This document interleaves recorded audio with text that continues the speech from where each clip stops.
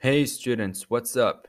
This is Breno. So let's go to the analysis. Let's analyze the personal pronouns, the possessive adjectives, and the examples. Alright? Então, primeiro a gente precisa entender um pouquinho o que é um pronome pessoal, o que é um adjetivo possessivo, quando é que a gente utiliza tudo isso.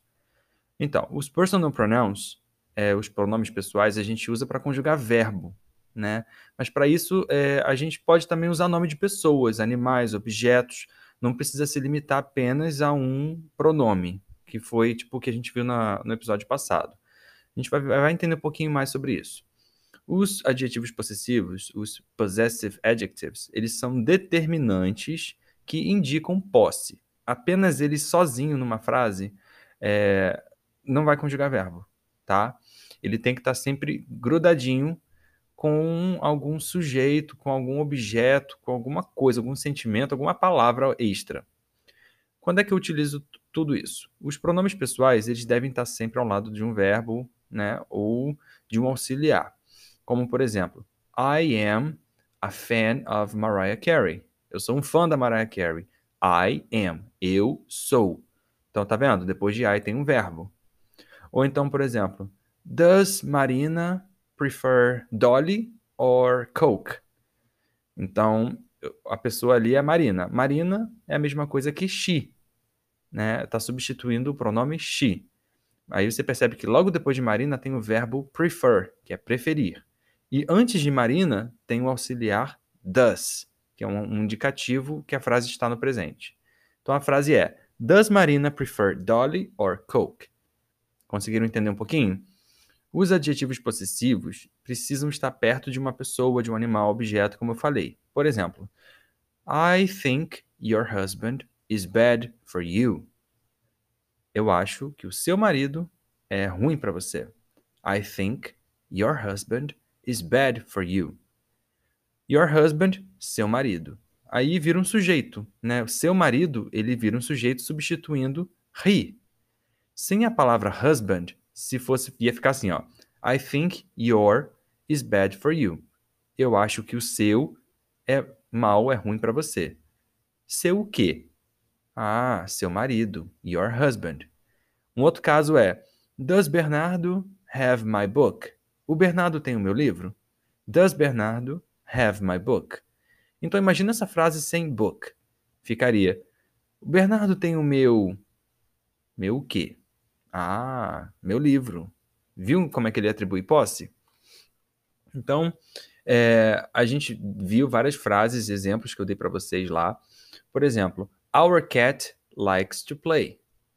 Our cat, nosso gato. Viu? Our tá junto de cat. Does your cat play? O seu gato brinca? Your cat. O adjetivo possessivo está sempre junto de algum sujeito. Entendeu? Um outro caso, quando a gente estava falando lá, New York is the best city in the world. Eu troquei o it, que o it a gente usa para falar sobre objetos, para falar sobre animais, cidades. Então eu troquei o it e botei New York. E conjuguei. New York is the best city in the world. New York é a melhor cidade no mundo. Então a gente consegue substituir os pronomes por um nome de verdade mesmo, nomes próprios, né?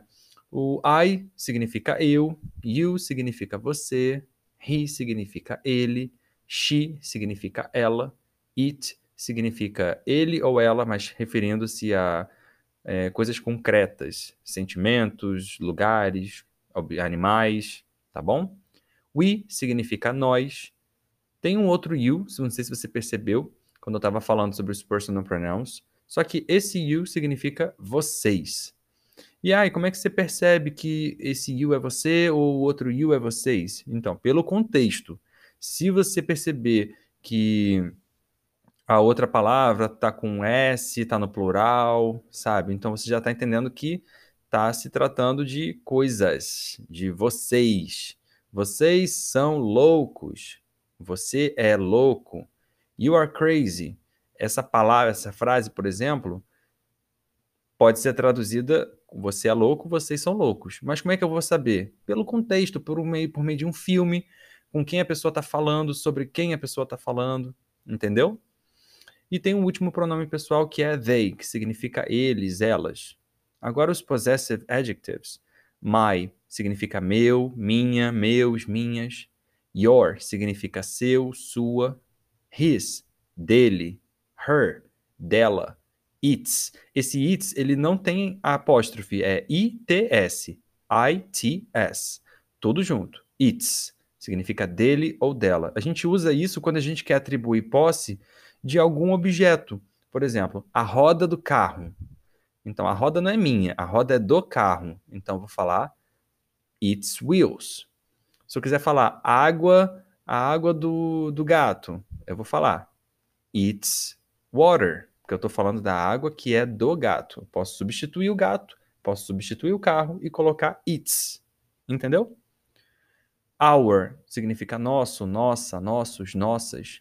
Your significa seus. E their significa deles, delas.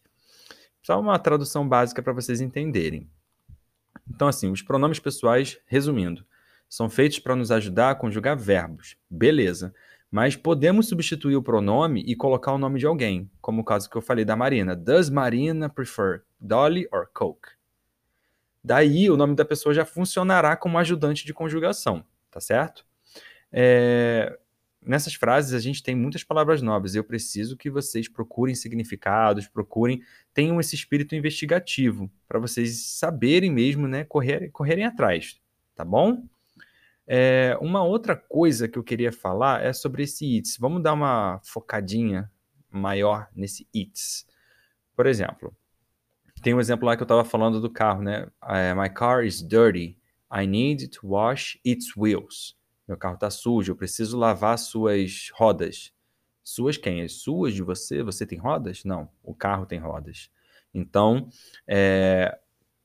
pelo contexto, a gente está falando da roda do carro, entendeu? Deixa eu ver. Então, como o carro não é gente, a gente vai usar um adjetivo possessivo determinado para objetos, que no caso é its. Um outro caso que a gente estava falando de pintura, tinha uma coisa lá falando sobre arte. Aí eu falei, its colors are alive. As suas cores são vivas. Que cores? Suas? Não. Da arte, né? Então, assim, como a pintura é uma coisa abstrata, a gente não vai usar her colors, tipo, as cores dela, né? Apesar de arte no português ser feminino, eu não vou usar cores dela, her colors. Eu vou falar its colors. Quando o sujeito for abstrato e eu quiser falar de algo dele, eu vou usar its, tá certo? Diferente de, por exemplo, his car, que se refere a um carro pertencente a um ser humano, o carro dele. Aí, nesse caso, a gente procura o adjetivo possessivo correspondente a um ser humano de gênero masculino, que no caso é his, dele, homem, tá certo?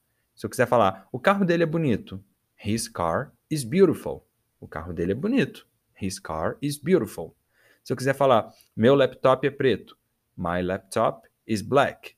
Então, o laptop tem uma pessoa que possui, e essa pessoa é um ser humano, então sou eu. Agora, se eu quiser falar que o teclado do laptop está quebrado, aí eu vou falar, its keyboard is broken. Seu teclado está quebrado. Mas não é o seu, de você ouvinte, é do laptop. Aí eu vou usar its. Entendeu? E é isso, gente. Qualquer outra dúvida, entre em contato comigo, assistam as videoaulas. As videoaulas são muito interessantes porque é como se fosse um bate-papo mesmo, uma coisa muito interessante, muito maneira, tá? Uma coisa bem real. E é isso, a gente se vê no próximo episódio. See you on the next episode. Bye bye, students!